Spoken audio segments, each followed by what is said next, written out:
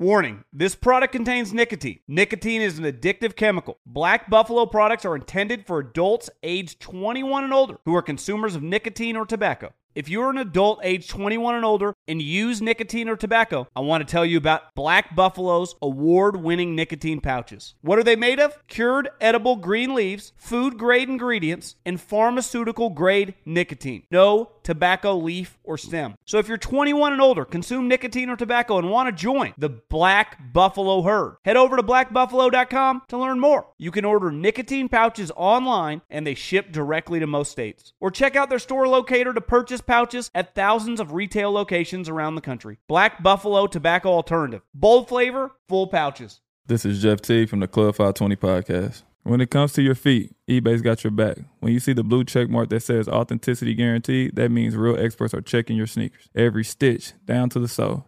They even smell them because nothing says fresh like the scent of real kicks. So kick back and relax. From the drop to your doorstep, eBay doesn't play games with your sneaker game. Ensure your next purchase is the real deal with eBay Authenticity Guaranteed. Visit ebay.com for terms. Getting ready to take on spring? Make your first move with the reliable performance and power of Steel battery tools. From hedge trimmers and mowers to string trimmers and more, right now you can save $50 on select battery tool sets. Real Steel. Offer valid on select AK system sets through June 16, 2024. See participating retailer for details. The volume. What up, y'all? It's T-Bop from Snaps, presented by FanDuel. Now, we're a college football show, but I'm a massive NBA fan. Now, I'm a Pelicans fan, which can be a trying existence at times, and well, the news about Zion's been no fun lately, but whatever. I love the NBA, right? And if you love the NBA, there's no better place to get in on the action than FanDuel. But why, T-Bob? Well, the app is safe, secure, it's easy to use. FanDuel has exclusive offers, boosts, and stuff going on all the time. When you win, very importantly, you get paid fast. And FanDuel has lots of ways to play, okay? Spread, moneyline, over-unders, totals, player props, individual same-game parlays, multi-game parlays. It's all there with the live betting. It doesn't matter if you're running up late, you got to your party late, you're hanging out with the fellas, the girl fellas, whatever. The point is, live betting, I mean, you can jump right in, you can bet with your friends, and you too can be cheering for these same things. So, what are you waiting for? Okay, download the FanDuel app today, and let's start to make every moment more with FanDuel. Promo code SNAPS.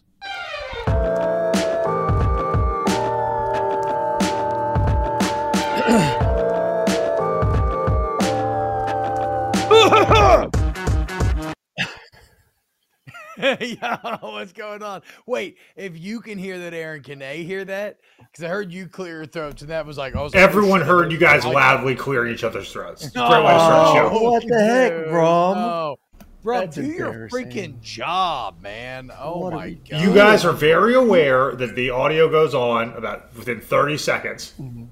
First of all, bro, he mutes me during the show yesterday, but then unmutes me when I do my 10-second cough every day before the show.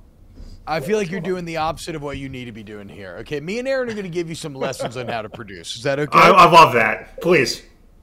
It's my favorite part of the day. Okay, production number one. You want to play the hits? Okay. So today we're going to talk about Nick Saban. We're going to talk about Brian Kelly. We're going to talk about a Texas quarterback situation. Okay. Ooh. Number two, you have to say things like, if Texas doesn't win the Big 12 this year, Steve Sarkisian needs to be fired. Aaron, what was that gem of a line you had earlier? Yeah, bro, that's kind of where I'm at, though, with Texas. Damn it, we're supposed to write it down, Nick Saban's Aaron. never going to win another title again. Oh, yeah. There you go. Okay, bro, you know what? So, Aaron, hold on. 3, 2, go. Welcome to Snaps. Aaron Murray here with T-Bob. We have cleared our... No, say the Nick Saban thing. What? No, he wants you to say the Nick Saban. You have to naturally just have that naturally happen. There was nothing natural about that. If that was you that was the most unnatural setup to a take I've ever seen in my life. No, I wasn't giving a take. I was introducing the show. I was starting from scratch. I think you misunderstood. You know what? Look, okay, I guess I'm the only one that understands how this job works. I will once again, center of attention. I will have to take this burden upon my back and just help out those who are less fortunate than me from an intellectual standpoint. Aaron was not wholly incorrect. Okay. This is your favorite college football show, Snaps, and we do talk about college football every single day. And Brum, ways that we're going to learn you, we do have the hits for you today, as we're going to break down Brian Kelly's Chad energy against Nick Saban's sad energy. And then we will get into some Quinn versus Arch, as Texas spring practice is now underway. And when it comes to breaking down quarterbacks, who better than Aaron Murray, who actually, Aaron, how about it? You just broke down some quarterbacks with our boss, our benevolent benefactor, Papa Cowherd. What's up, man? How'd that go yesterday? It was on AMP, and now it is on the podcast feed. It is on the podcast feed. So if you did not watch it yet, go do it. The Bossman and I, not only did we talk lots of great crap about T-Bob and his silky smooth hair and his love of golf and being the center of attention of the show and really taking over the QB1 spot. Wow. We broke down all the quarterbacks from the combine to where they could and should possibly end up in the NFL draft, who get drafted where. Colin is not as high on Anthony Richardson as our boy T-Bob is, which was great to kind of 2-for-1. Actually, someone who knows what the hell he's talking about. But anyways, I'm not going to give it all away. Really good segment. Yep. Colin shares his thoughts, so make sure you go check it out. Him and myself breaking it all down from the QB perspective. You got to understand, dude, if I'm wrong in this Anthony Richardson stuff, nobody's going to care. But if I'm right, the return on investment is going to be massive, okay? I'm like a person during the gold rush. There's like a plot of land that everybody thinks is barren. Maybe somebody at a time thought it had potential, but everyone's like, no, you'll never find gold in those there mountains. And I'll be damned. I stuck my flag in there, and I'm going to start pickaxing away. And when I hit gold, all you we for 5 minutes, can't curse yet. All you guys and gals are going to be belowing me, okay? Because I was right and you were right. Well, I'm sorry. We don't need to go to Anthony Richardson again, though. I know the audience is getting sick of Anthony Richardson. He did have a good take. He did. Do you want to hear his? Actually, no. Go watch it. I'm not going to give it away. Okay, I'll go watch it. I'll go watch it. You're right. I'll go watch it. Go watch it. Yeah, go. Hey, make sure, T-Bob, when you watch it, you hit the thumbs up button. You support the show. That's right. Like all the YouTube videos. I mean, if you really like it, right? Like, take a just great, easy way to help us out. Subscribe to the channel. Certainly continue to help us grow the pod by rating, reviewing it, sharing it with your friends. Again, if you like it. If you don't, then it's all good, man. Keep it moving. Keaton, best part of my day right here. Hell yeah, Keaton. Yo, P. Oxsmith's promise with an X. What's up, dude? Good to see you in here. Mine not for it. Blake Walters, everybody else. Bilbo, what's up? Okay, let's get into it. Aaron Murray. So yesterday we were supposed to talk about Nick Saban being a scared, sad little man as he was out there decrying, whining about the hand that Alabama has reportedly been dealt in this new SEC 9-game conference schedule, saying, quote, "I've always been an advocate for playing more conference games," Saban says. "But if you play more games, I think you have to get 3 fixed opponents right. They're giving us Tennessee, Auburn, and LSU. Well, I don't know how they come to that decision." Well, how they come to it is they look, okay, what rivalries? And see, so okay, let's be clear up front. I'm going to make fun of Nick Saban a lot, but Aaron, you can speak on this. He's doing what he needs to be doing here, right? Oh, yeah.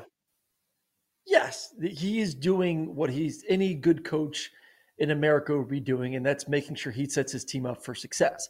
Go back to the Big Ten championship game last year. Alabama is not playing the SEC championship because they lost to Tennessee and LSU.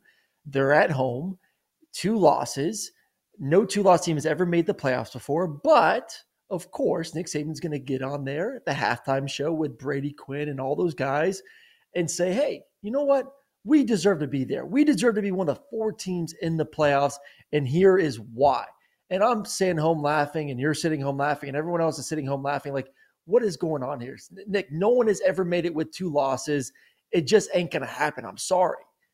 But he's doing his job, and he's going to lay out the best case scenario and his reasons why Alabama, his team, deserves to be in the playoffs. He is also going to set his team up in this new landscape of college football, this new era of the SEC once Oklahoma and Texas do come and we shift what the scheduling looks like. He wants to set his team up for success long term. So yes, you may get into the argument of, well, Tennessee's record over the past decade plus is this. I don't care what their record's been for the past 10, 15 years. Nick is looking at this year, next year, obviously, when it changes, and going forward, what the landscape of the SEC is going to be. And right now, what the landscape of the SEC is going to be is Tennessee's going to be pretty damn good. LSU is going to be really, really good with Brian Kelly. He knows Brian Kelly is one of the premier coaches in all of the game. And he knows Auburn is a very good team with now a coach that has had success in the SEC. So he's like, damn, I got 3 really good opponents I'm going to have to face every year going forward. Let's not look back. I want to look forward. So he wants to make sure his team is set up to make the playoffs every year. So I don't blame the man for it. I really don't. Good job. You put your team first. But from an economic standpoint, and for the fact that Walt Disney and Mickey Mouse is paying all these teams 50, 60, 70, what was it, $70 million a year? They want a return on their investments. You know what? Nick Saban? You're going to play the big games because people love Alabama, and they love seeing Alabama and LSU and Alabama and Auburn and Alabama and Tennessee. And we need to make that money back to our paying these schools. So that is the only, if I really want to nitpick, again, Nick is doing what his job entails. You advocate for your best path or whatever, right? But if I really want to nitpick, what I don't understand is the last sentence. I don't know how they come to that decision, because Nick Saban absolutely knows how they come to that decision. First off, you're not getting rid of the Iron Bowl. Like, there are a few untouchable SEC rivalries we talked about, right? Florida, Georgia, Auburn, Georgia. Oh, my bad. Did I do it again? Georgia, Auburn. My bad. That's right. Yeah. Georgia, Auburn. Okay. And then Alabama, Auburn. I mean, Texas, Oklahoma now, that goes in the category. Yeah. But like outside of that, I'm maybe missing a couple, but those are the only ones that I would say are truly untouchable. You know what, T-Bob, for those who listening who really want to deep dive into the rivalries, go back and watch our show about 2 weeks ago. We break down the top rivalries. So if you've not seen that episode, go watch it. By the way, a lot of people agreed with my Egg Bowl take. Just saying. But yeah, they did, dude. So you'd even list the Egg Bowl in this conversation right now, and you're completely against your first pick in the draft 2 weeks ago. That just tells you how I said I may be missing some. My bad. You're right. I dropped the ball. The Egg Bowl would actually also obviously be untouchable. Like, when else do Ole Miss and Mississippi State do those kind of numbers? So throw that in the untouchable as well. Yes. And so what? So the point is, okay, automatically Alabama knows they're getting Auburn, right? Alabama has to continue to get Tennessee because they just held the entire SEC schedule hostage for the past 15 years, talking about how important this game was, and we can't go to rotating schedule because we got to keep playing Tennessee, and our fans care about this game. And no, it has nothing to do with the fact that they've only won 33% of their conference games over a 15-year period. Like Alabama went to the mat to keep this Tennessee game. Okay, well, guess what? We'll continue to play it. And especially now that it's finally getting good. But the bottom line with all of this, so already you have other factors at play, but the bottom line with all of this is that TV revenue is driving everything. And at a time when you're sitting at the negotiating table and you're trying to get Disney to, even though they don't technically have to, you're trying to get Disney to negotiate in good faith and up the price that they're going to be willing to pay you, since you're adding Texas and Oklahoma to the group. You're going to go in front of Mickey. You're going to go in front of the Disney brass, in front of Bob Iger, and you're going to say, hey, Bob, we want $100 million more, but we don't want to play LSU, Alabama anymore. Like, we don't want to play that every year. The game that CBS chose as their lone night game for nearly a decade. The game that has broke viewership records multiple times. The game of the century in 2011, again in 2019. The game that ESPN the magazine once dedicated an entire issue to. You're going to go sit in front of Disney in that chair and you're going to tell them that? At a time when they're already upset about Speeder? Get the fuck out of here, okay? So, of course, these are your 3 opponents, Alabama. It makes all the sense in the world. And if you're an LSU fan, you should be happy about this. Now, you got not a bad draw yourself, getting A&M and Ole Miss as your other 2. I think those are actually pretty damn favorable. But if you're an LSU fan as well, you should have no fear of Alabama at this point. Brian Kelly's already 1-0 against him. You took all those Les Miles versus Nick Saban ass whoopings to get to a point where you felt like you had a year in and year out chance. You finally got that. Let's embrace this. Let's let this thing rise and continue to build. So, again, the only thing I disagree with Saban on is he's saying I don't see how they came to that decision. It is obvious how they came to that decision. And how about this? You've won 90% of your games the last 10 years. Don't be scared of the team in Tennessee that has won 41% over the last 10 years in this conference. You're the big dog. Start acting like it in a 12-team playoff. Stop looking for the easy road and do what Brian Kelly did. Be a Chad and say, look, I came down here to play the best teams, and I would love to play Alabama every year. I love reading the article from Coach Kelly, and he says I've not seen the comments from Nick Saban, and I call a little bit of BS on that one. Like he saw those comments, and he decided to really hit home the fact that I love this conference and I love this competition, and the reason why I'm here is because I want to compete. Give me the hardest games ever. I want to play Alabama, and I want to play A&M, and I want to play Auburn and Georgia. Give them all. Give them to me. Like he knew what he was doing. Like I love the game that's being played of, now I get to be seen in the media as the tougher guy, and Nick Saban's the 71-year-old man that's kind of cowering away from the competition, isn't afraid of the expansion, afraid of playing us, and I want it. Shoot, give me a 12-team SEC schedule. We'll play them all. I love it. I'm here to compete. So I just good for you, Coach. Yeah, Kelly. he said so. Brian Kelly. Take advantage of the moment. I want to play the best. I came down here to the SEC because I wanted to play against Alabama. I want to play Texas A&M. I want to play Auburn, the great teams. And then our new schedule means to play Alabama every year, Ole Miss every year, and Texas A&M. But okay, so a couple of thoughts here. Actually, Kelly can be taken at face value there, though, right? He did leave the easier path for the tougher one, right? Because now, granted, it's what? To win a championship. No. Yes. To win a championship, he wasn't going to win a championship at Notre Dame. He wasn't. Well, you and I both know there's no conference right. championship. There's no conference championship. There's no national championship. And he ain't going to have the talent at Notre Dame to win a championship there. So, no, he took the week 1 to 12 easier path, yes. But the path of actually having a legitimate chance to win a championship, no, he is at the better place right now to do that.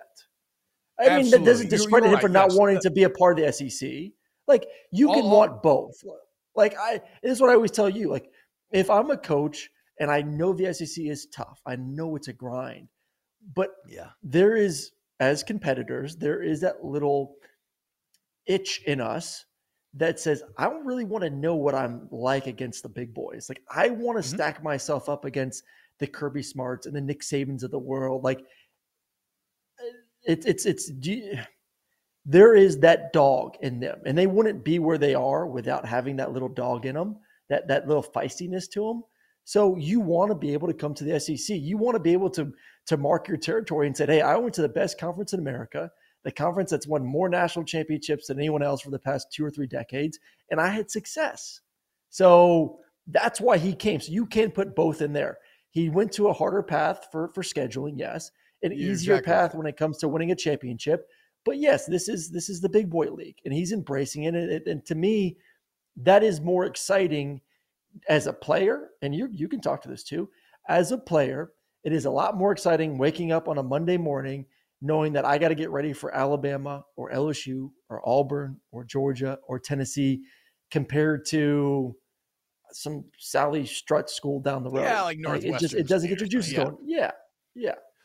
No, those are like pseudo bye weeks. Like those are the weeks you're like, oh, okay, I don't have to be anxious at all this week. I can kind of just relax, go have practice. No. I agree because it's like anything else in life. I heard somebody talking about it, a guy that I listen to talk to about MMOs all the time, Josh Strife Hayes, and he called it the paradox maybe it was the paradox of enjoyment in relation to adversity, right? Which is probably an overcomplicated way of selling it. But like when shit is hard, it sucks when you're doing it. But when you get it done, the self-worth and the benefits that you get from it go way beyond when something is easy to accomplish. Like when something's easy to accomplish, okay, you get a little hit of dopamine. You're like, okay, that was good or whatever. But then you kind of forget it. You move on. You gain no actual self-worth, even though it was easy in the moment. So you were not tried. When you have to go against Alabama on the weekend and you probably lose that game a bunch and you suffer a lot of pain, the time when you do get it done and you win is all the sweeter for it, and it sticks with you for the rest of your life. So you're exactly right on Kelly. He left to win a championship, but he did accept the tougher regular season road to getting there. The other thing on Saban here, though, where I think he's missing the mark is two things. First off, 12-team playoff means it's all right to play a harder schedule. Okay, you're going to be just fine. Secondly, and I almost hesitate to bring this up because in a lot of ways it undercuts all this conversation, you play everybody every other year. So that's not that far off from year in and year out, right? Like we finally got our head out of our ass and you're like, okay, you're an LSU fan that's upset LSU Florida's going away. Okay. You get him every 2 years.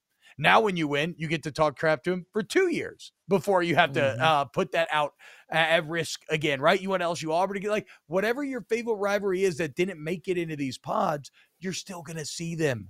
In 4 years, you're still going to have a home and away. So in some ways, it's not nothing, but it's much ado about little, perhaps. I get, you said it right. I'll go ahead. I'll reiterate this. There's a 12-team playoff. Like you're good at Alabama. If you're 10-2, you're in. And probably a lot of times if Alabama's 9-3 and say those 3 losses are similar to kind of what we saw this year, 1 possession games within a field goal, that type of thing, most likely they'll probably find a way to sneak in at 9-3, but definitely a 10-2 Alabama team is going to get in. So guess what? Even if you lose to LSU and Tennessee, you're probably still going to be in the playoffs. Not probably, you will still be in the playoffs as a 10-2 team. So there's no need to stress about those 3 teams. I think if anything, Nick is looking at it as this. I have a limited window left to win a championship. He does. He is it is a much smaller gap than Brian Kelly at LSU. It is a much smaller gap than Kirby Smart at Alabama. And especially Kirby. He looks at Kirby and Georgia right now and he says, okay, Kirby, I got to face LSU and Brian Kelly, who made it to the SEC championship in year 1. I got to face Tennessee and that football team who is just skyrocketing right now. Their collective is paying a quarterback $8 million. They're doing well in recruiting, whatever. And then I got to play Auburn as well. Well, let's eliminate the 2 Auburns because Georgia has to play Auburn too.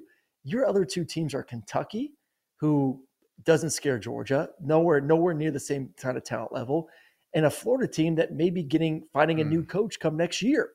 So over the next 5 years, let's just say 5 years, say Nick Saban has 5 years left. Over the next 5 years, Nick is going to have to play every year Brian Kelly, another top 3-4 coach in America with a ton of talent on LSU, a Tennessee team that's one of the hottest teams in the SEC right now, and Auburn. Georgia has to play Auburn, equal, but their other 2 is Kentucky and Florida. So their path, at least 3 games of that path to getting that first round bye to securing a spot in the SEC championship is a lot easier during his remaining life or tenure there at the University of Alabama. So I don't know, man, it will make his job harder, but at the end of the day, you are the GOAT. Like, go do your thing, man. You're the best of all time for a reason. And we got to remember that this all ebbs and flows. And again, the fact that you play everybody is going to kind of take away from all this. But like, a couple of years ago, LSU's out here going 6-7, 500, I think they were, quick math, 11-12 over 2 years, right? You have Florida, that if you're catching Florida in the Urban Meyer days, you're talking about the Georgia of the time, the year in and year out SEC championship. If you go back to Tennessee in the 90s, Florida under Spurs. So Florida sucks now, but they're only ever 1 coach away. I mean, Jim McElwain went to Atlanta twice. So let's not get too hung up on any of this. In terms of what other pods kind of interest me, I want to look at the new teams that are coming in. Oklahoma gets Texas, Mizzou, and Florida. in this proposal. That seems a bit funny. That Oklahoma Florida one's about as random of an SEC matchup. Shout out Clint Moses, go Bees. That Oklahoma Florida one's about as random of a matchup as you will find. I don't like it for the sense of just geographic. It doesn't really like excite me about rivalry. Like Oklahoma, Florida, like that one's a little bit forced to me. The rest of them make more sense. It's pretty shameless a TV thing. Yeah, a couple big brands. It's 100%. Yeah, it's just two big brands. That's it. Well, and Florida, honestly, the other ones make a lot of sense though. When you're putting together a couple big brands. Like the rest of them make sense, but I guess you're still. But I think like the problem is like they wanted to stay away from like the 4 pod things, right? Yes, yeah. So like if you stay away from those, you're naturally going to have one like seemingly weird flight, or else Florida would get like Kentucky or Vandy, or it gets much tougher. Here's what else I would say too is that. One of the dirty secrets about Florida from some people I've talked to is that maybe sometimes they struggle to kind of sell out their home games, and losing LSU Florida is them losing a massive payday every other year where that place is completely packed out and absolutely insane. It will be completely packed out and absolutely insane for Oklahoma. So you've taken away one big brand from them, and granted, I see absolutely why LSU got Ole Miss, A&M, and Alabama, and you give them another big brand in Oklahoma that should at least financially compensate them for what they lost there.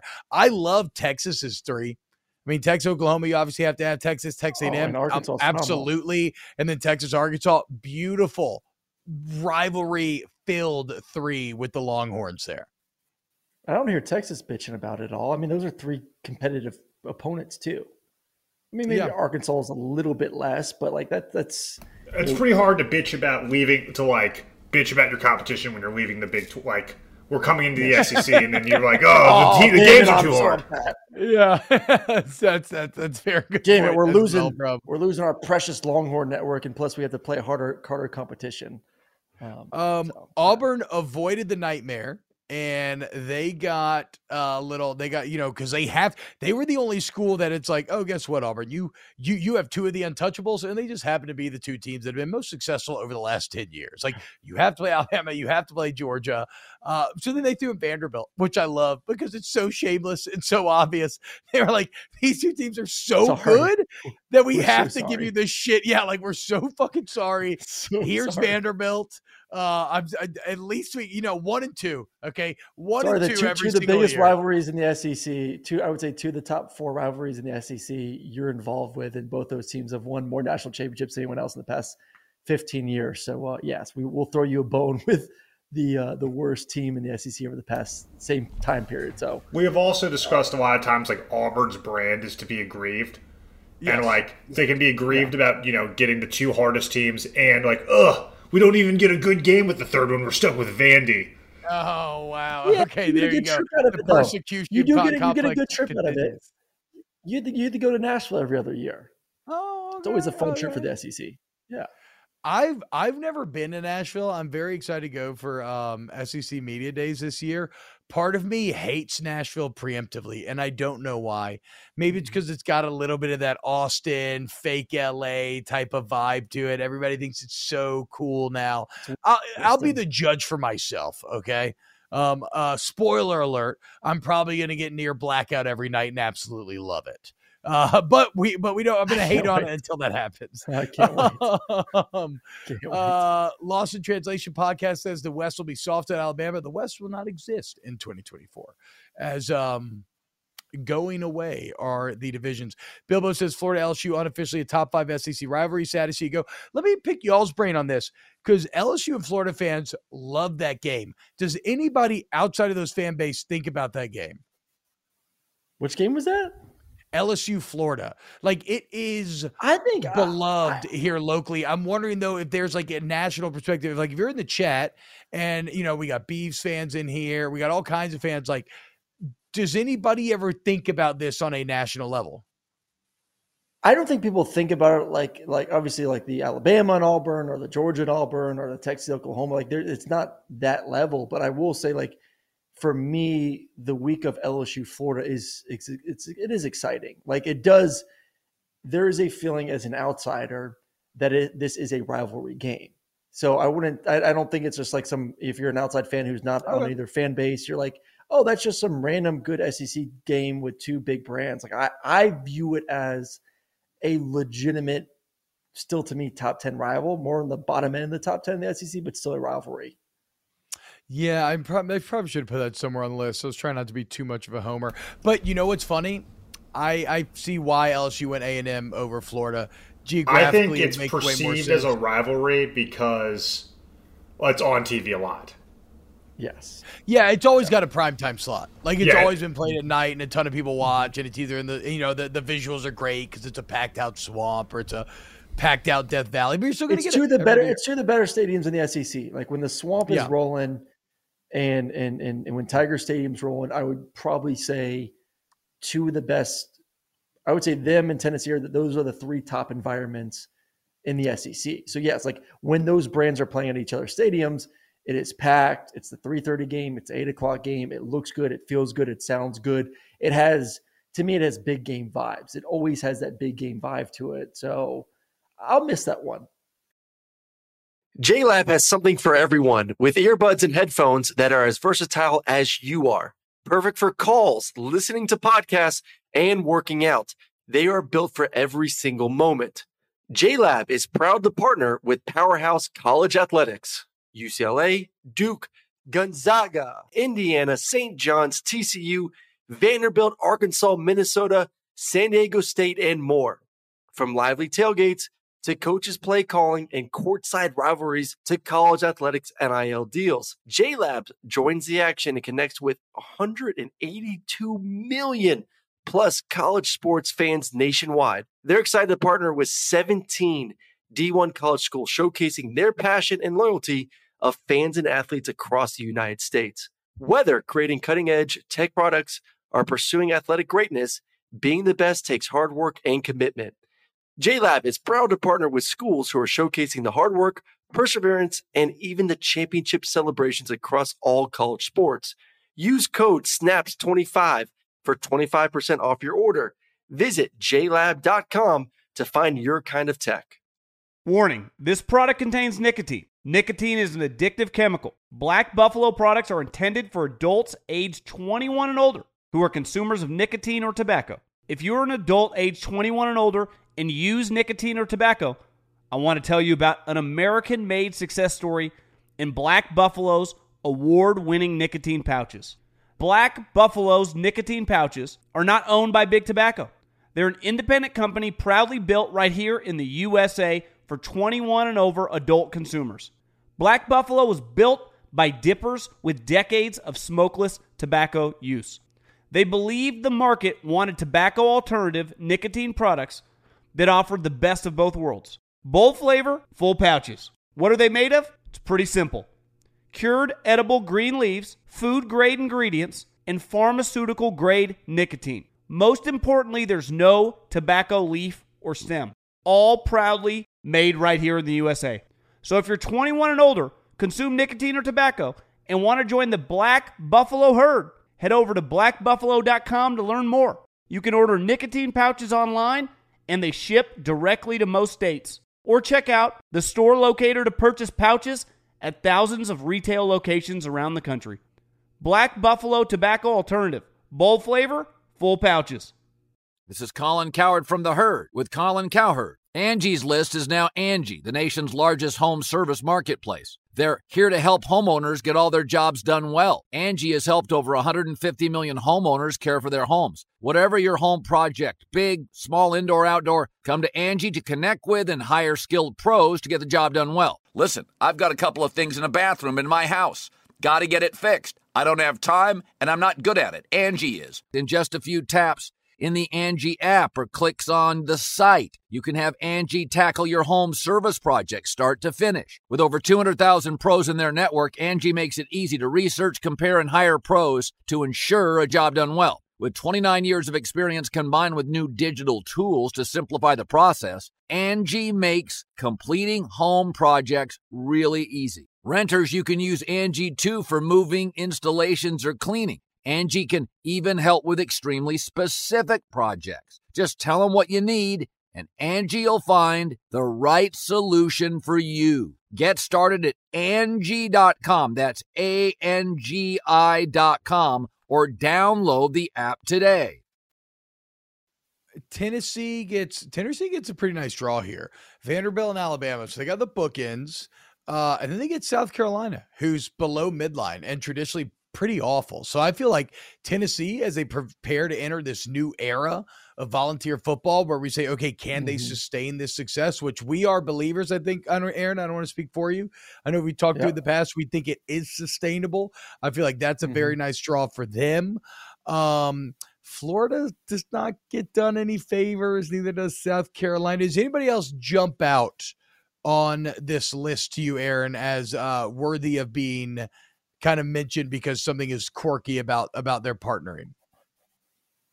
Or just I think this is great. I mean, the only one that really jumps out to me that just doesn't make a lot of sense is Oklahoma, Florida. But when you're talking about 16 teams, and 3 consistent games, like, it ain't going to be perfect. I think this is pretty damn near perfect. I think this looks really, really good. Is there any I was going to say, is there an East team that avoids Georgia? And actually South Carolina is looking pretty good with Florida, Tennessee, and Kentucky. Now, I don't have a lot of faith that South Carolina will be good because their entire school history has told you they won't. But if they find something with Beamer, no, bro, they've been outside of Spurrier. I'm not even trying to hate on South Carolina. I agree, I was shocked when I read this shit. They played football for like over 100 years. I think they've had 1 10-win season outside of Spurrier. Damn. Like they have not been a very good football program. People love it. So, like, shout out to all the South Carolina. I mean, Sandstorm's incredible. It's one of the most fun environments I ever played in. I love Bryce Williams. I love South Carolina fans because they haven't even been given anything to love, and they're still crazy about it, which I respect more than anything, as I watch LSU fans be spoiled and no longer pack out games, and Georgia fans, y'all are being spoiled out of your minds. It's just going to get worse and worse as time goes on. So you saying the Alabama, like, South Carolina's blue collar. They're real. Even though it's a friendly drawing for them, I just don't know that they'll be able to, I don't know that it'll translate. We'll see. All right. So those are proposed pods, but it's a pretty good chance that those are going to be what we end up seeing. Now, one of the teams we talked about there was Texas. And like we said, I actually love Texas pairings here, especially from a TV standpoint. Texas, Oklahoma, Texas A&M, Texas, Arkansas. Hell yes, on all 3 fronts. The question is, Aaron, as terms of next season, who is going to be playing quarterback for the Texas Longhorns? Because don't look now, but speaking of playing the hits, spring practice has started, which means we have gotten our first eyes on a little Quinn Ewers versus Arch Manning. And I want to start here. It's not a place that a lot of people would start, Aaron, but I want to ask you a question. Did you see Quinn Ewers' haircut? Okay. Gone is the mullet. Gone is the mullet. He's cut it off. He's short, high and tight, completely normal, respectable looking haircut. Did Quinn Ewers cut his hair because he's feeling the Arch Manning pressure? Or is he just taking a page out of our boy Stetson Bennett, getting a little bit more of that high and tight, that extra swagger heading into the new look season? Maybe that's it too. To me, the mullet was more swaggy. This is more like, and maybe I'm just falling into bullshit, but this is me viewing it and Quinn being like, I need to show my coaches. I need to see the picture. He's saying, like, to me that he needs to show the coaches that I'm more mature now and I'm ready to lead. And because the mullet's a very look at me, that like Matt Damon in The Last Duel that he had was all very look at me. Now Quinn's like, I'm a quarterback and I speak correctly in the media and I cut my hair nice and short. And I know this is all kind of bullshit, but I think coaches actually do care about that sometimes. And I can't help but wonder, do we get a reverse Samson here? Oh, wow. Like, does Quinn Ewers end up being more powerful because he cut his hair? If you're worried about your hair and that, then that's more of a distraction than you having a damn mullet, especially when you play a game with a helmet on and no one can see your hair. So if you mentally feel like that's his gonna be the coaches edge, don't care. You're telling me his coaches don't care that he showed back No. up with a responsible haircut. I think you're full of shit. I think those coaches care less. hated. No, Why I the think those hell do they coaches care? hated that mullet No. because it's look at me, Louie, when you're not doing anything worth looking at. I guarantee No, his it's coaches just- hated that mullet. And now they're saying, look at how mature our guy's gotten, dude. Oh yeah. You know who didn't my have God. a mullet? Peyton Manning. Tom Yeah, Brady. exactly, Aaron. Peyton Manning, Tom Brady. Go look at Tom Brady had a new image every single year, from buzz cut to long hair to short hair. Tom is not a good comparison because Tom was all about the image. Tom was all about his hair and how he looked and other things that he did to his face to be Model S Tom Brady. What are you talking about? He cared a little bit more. Yeah, the high and tight bone structure there. I'm very fascinated by this competition for obviously multiple reasons. One, it's a Manning involved, so there's going to be a lot of eyeballs on it. It's Texas, it's a big brand. And Sark, this is a big year for Sark. You want Sark gone. There's a lot of people that aren't sure about Sark as Texas gets ready to transition to the SEC. This is a prove-it year for him. It's year 3. Can you take Texas to the promised land? Can you take Texas to a Big 12 championship before you head to the SEC? Are you ready to lead this giant brand before we go to the big boy leagues? And if you're not, if you can't show us in year 3 that you can do that, then maybe we need to find someone else. So this is a big decision for him. And he's not going to just hand this over to either guy, especially he's not going to just hand this over to someone just because of their last name. His job is on the line right now. So these guys are going to have to show up and compete every single day in practice. Obviously, I give the edge to Ewers. I think he's uber talented. I think what you saw from him at the beginning of the last season is who he is. I just think he got in his head a little bit and kind of got into a really, really bad funk. We all do it at some point. Every quarterback at some point in their career, unless you're Joe Burrow, gets into some sort of mental funk where things just aren't working. You're a little bit late with your feet. You're a little bit late with your eyes. The ball doesn't come out as crisp. And he got into that towards the end of the season. Can he get past that? And can he not stress about the competition? How do you get past that? How do you get past that? Because I've never heard that before. No. I guess funk? To be fair, you guys I've experienced. I'm saying I've experienced it, but it's not as. I think it's probably easier from an O-lineman standpoint to break out of it because you don't have all the eyes on you. Your decisions aren't as impactful on the play-to-play basis at quarterback. So when the consequences of being in a funk are that much worse, how do you weather that storm? I think 2 things. One, competition helps. The fact that you now have to compete and focus on I got to do my stuff or I'm going to lose my job. I think that kind of takes the distraction away from you maybe not feeling 100%. Also spring ball too. You and I both know spring ball is a lot more relaxed than going out there and playing a game. You can kind of let loose a little bit. Yours was his best when he wasn't thinking and just reacting, when he was just playing, when he was just you know what? I'm playing Alabama. No one expects us to win. We're double-digit dogs here. Let me just go out there and wing it. And he winged it. And all of a sudden it's oh my God, this kid looks really, really good because the expectations weren't there. And that's what spring is. And it's going to be a little bit harder because you are competing in a quarterback battle right now, but you're not playing in a game. It's just practice. And I guarantee you the anxiety for Manning is a lot more than your anxiety right now because this is his first spring and expectations are even higher for him. So I do think for yours, there's hey, I'm more experienced. I've played in this offense. I'm getting the first team reps. I'm going to get the first crack at it. And I can just go out there with just not the expectations of having to win or lose a game and just be me. That's how you slowly start working your way out of that funk. So for me right now, I think the biggest reason as I kind of go through this is for Sark and the pressures that he's going to face in year 3. Do I really think that he's going to give the keys to the car in a year where if he doesn't win 9 games or 8 games, could be fired? You're really going to tell me you're going to give your job to a true freshman? I'm not going to buy it. Yeah, so Sark had a quote that is about as non-committal, which is right. I'm not judging this quote. It's what you should say. He says, quote, Quinn has an entire year of a head start, but I want to hold Arch back. I want to see how far he can take this thing and what it can look like. So, exactly, just non-committal, whatever. Yeah. the great irony with Ewers, Aaron, is like you talked about, he looked so damn good throwing the deep ball at the beginning of that Alabama game, but he actually ended up sucking at the deep ball.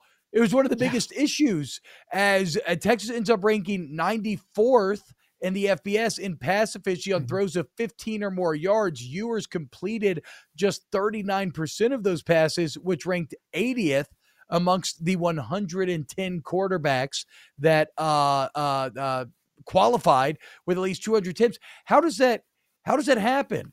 Like how you're saying it's mainly mental there, where he looked so good in that Alabama half, but then just it became a weakness by the end of the year?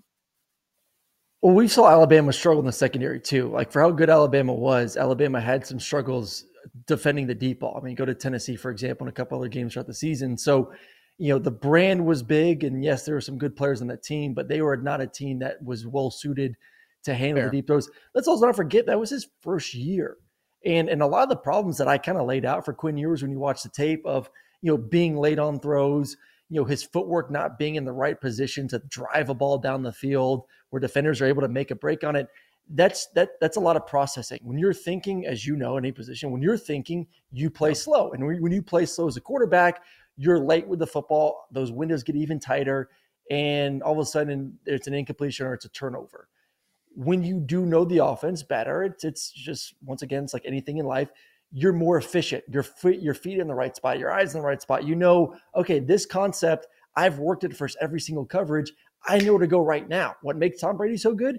He's worked every concept versus every possible defense. He knows where he's going as soon as he says set hut. That's it. Quinn Ewers last year was in the middle of his drop trying to figure out what the hell he's still doing.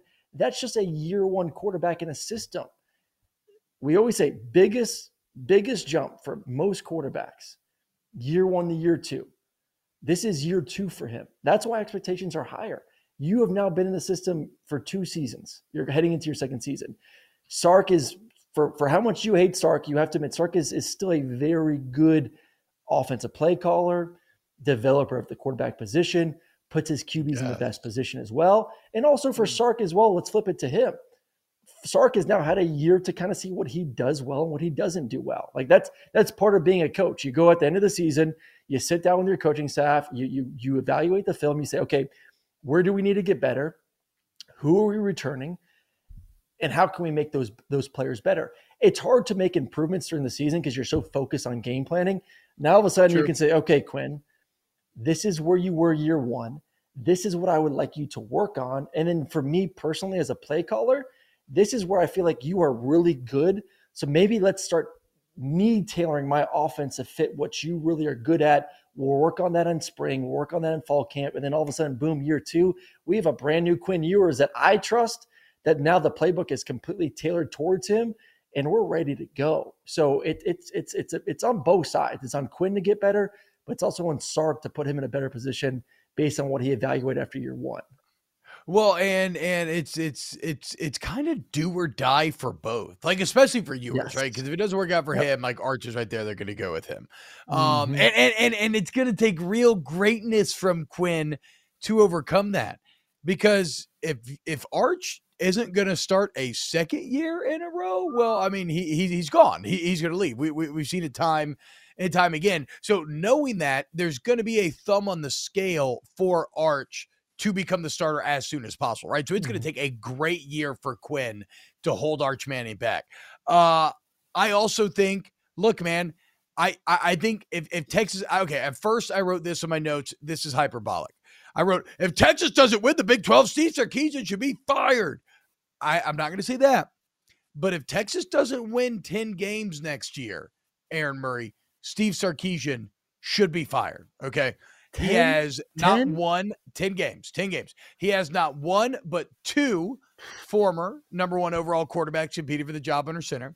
He has all 5 offensive line starters back. They have a very experienced D-line returning. They got a 13 All-American outside linebacker, Jalen Ford, come back. They got 80 Mitchell and other great transfers coming in.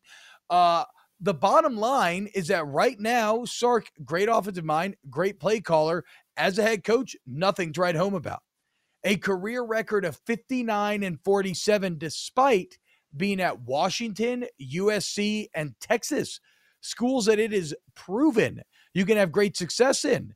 Like Tom Herman took over a 5-7 Texas team. He went 7-6, and then he went 10-4. Okay. He got 10 wins in his second year. Steve Sarkisian took over a 7-3 Texas team and has gone 5-7 to 8-5. If you can't get to 10 wins by year 3, it ain't happening. Okay. So there's a ton on Sark. And I guess, what I'm gathering from this is you believe that Quinn is the best path forward for them here to accomplishing that goal. I think unless Manning just comes out there and is a image of his uncles and just looks like his uncles and plays like his uncles and commands the offense like his uncles, then yes, why everything I just laid out is, the first year quarterback. What's the dilemma with that? It's not only is he a first year quarterback, but he's going to be splitting the reps. He will not be getting, probably in spring, will not be getting the majority of the first team reps. Won't be getting that in summer. And if he does work his way to getting maybe more of those in the fall camp, you're still splitting reps with Quinn Ewers. So you're telling me, and you laid it out perfectly, for a head coach with high expectations this year that has to hit a certain goal or he's going to get fired, I'm going to give a job to a freshman quarterback that has split reps the entire offseason. Unless he's Trevor Lawrence, I ain't doing that. I'm not going to risk my career as the head coach of Texas before we join the SEC, before money is going to be flowing even more than it was before for the University of Texas, and miss out on an opportunity by basing my season on a freshman quarterback. I just think, to me, it's risky unless Quinn Ewers, A, gets hurt, or B, in the first 2 weeks of the season completely shits the bed. Then I'm going to say, okay, maybe I have to make some sort of drastic change. And then at the end of the season, I make the excuse of, hey, I played Manning. He was a freshman.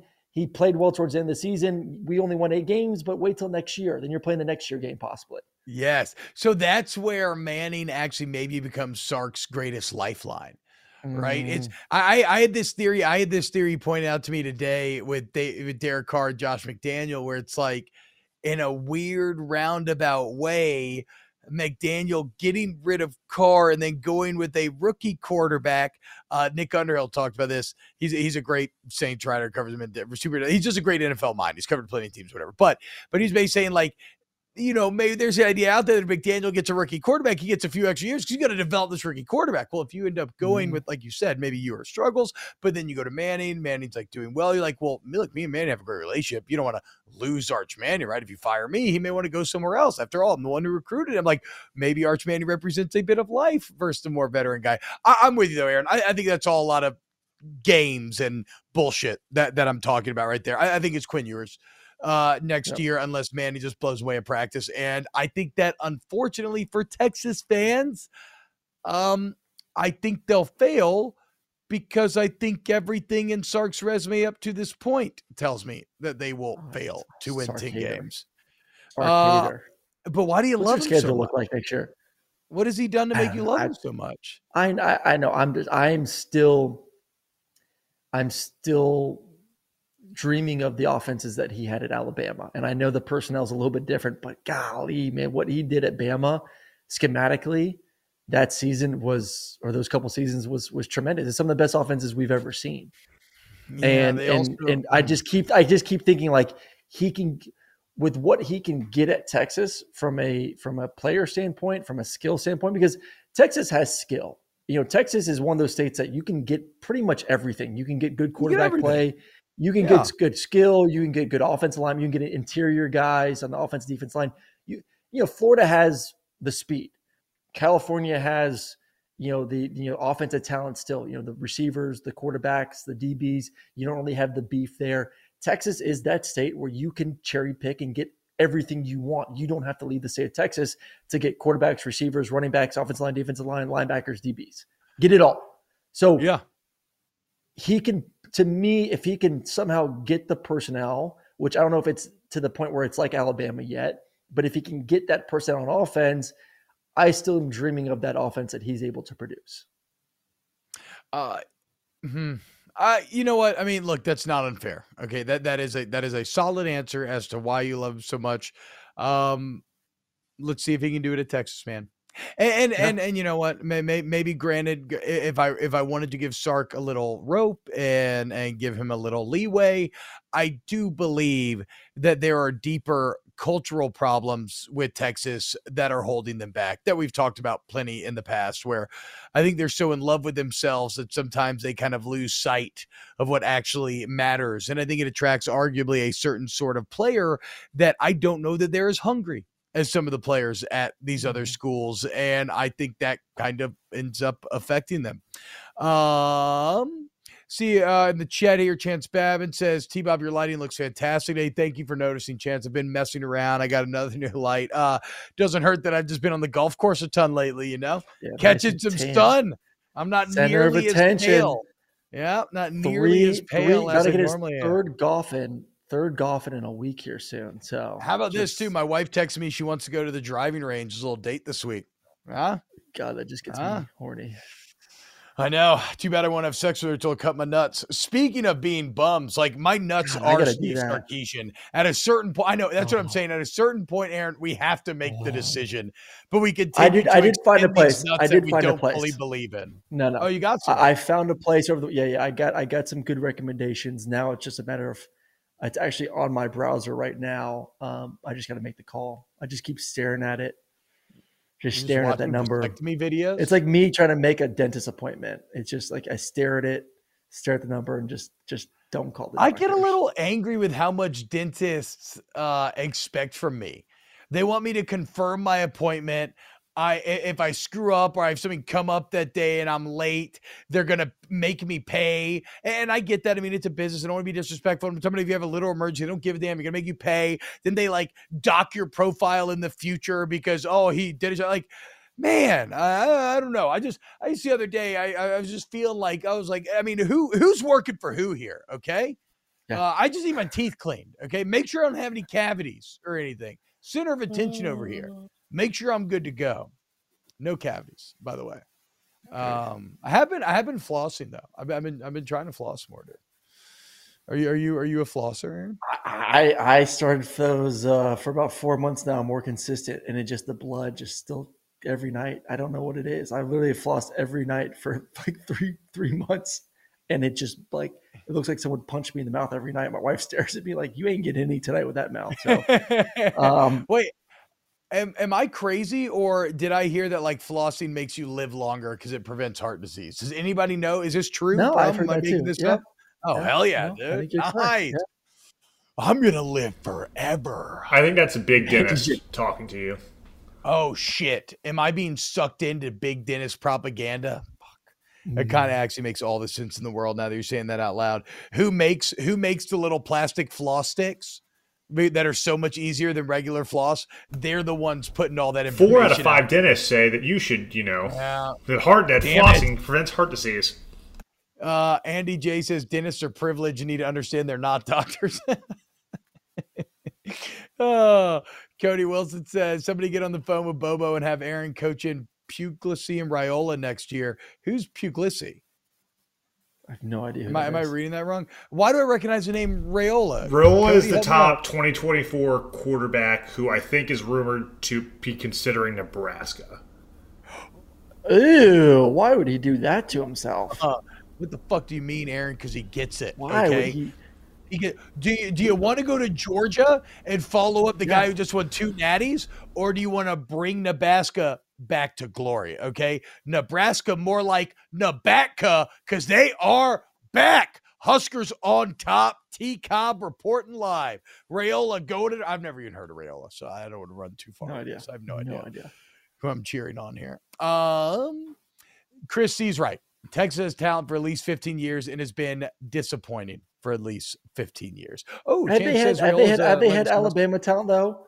Have they recruiting wise? Have they had the same top 5 class Alabama has? Like no, like there is room for growth. Have they played to the level of recruit they've got? No, but Sark has also not had the same type of talent that he had at Alabama. Like yes, you had really good talent. You didn't have first-round talent that Alabama's pumping out every single year. There is a significant gap between Alabama, Georgia, and everyone else still when it comes to top-tier talent, and Ohio State. Oh, I love Joseph Baggert in the chat. Nothing better than doing the Gator chomp after beating Florida. I agree. I used to love to do a chomp throat slit It's one of the greatest feelings in the entire world. Chris C, the enough talent to win the Big 12. I agree. Yeah, Blake Walters. They've had Big 12 talent, yes. Andy J, compared to their conference, yes. So, I mean, they're not like they're all right. All the comments are good. Correct. They should be better than their opponents. 100%. They should definitely be better. But Aaron, you think Oklahoma's going to win the Big 12 next year, right? I do think Oklahoma's going to win Big 12 next year. You're such a little Dylan Gabriel boy. Go Sooners, boys. Go Sooners. All right. Well, hey, Aaron, you have a radio show due, so unfortunately we are going to go. That'll do it for today's Snaps. We love you all so much. Everybody commenting, hanging out with this, man. Like we talked about, this really is the most fun part of our day. I hope to live longer only so I can do Snaps longer. From the nursing home, I'm going to be spitting out teeth and spitting out takes. Okay, and the only way we can do that is if y'all help us to continue to support the show, which you can do by liking the video, subscribing to the channel, wherever you listen to pods, rate it and review it, share the pod with your college football friends, or just any of your friends if you think they might be into it. And a huge thank you to FanDuel. Promo code SNAPS if you want to take advantage of their great sign-up deals. A huge thank you to The Volume for having us here in Papa Colin, as well as everybody here on Team Snaps. Our guys, Ryan Brumley, Paul Farrington, Pat Gunner, Danny Cardenas, Adam Gracia. We love you, and we will see you tomorrow for a brand new Snaps. Bye-bye, y'all. Getting ready to take on spring? Make your first move with the reliable performance and power of Steel battery tools. From hedge trimmers and mowers to string trimmers and more, right now you can save $50 on select battery tool sets. Real Steel. Offer valid on select AK system sets through June 16, 2024. See participating retailer for details.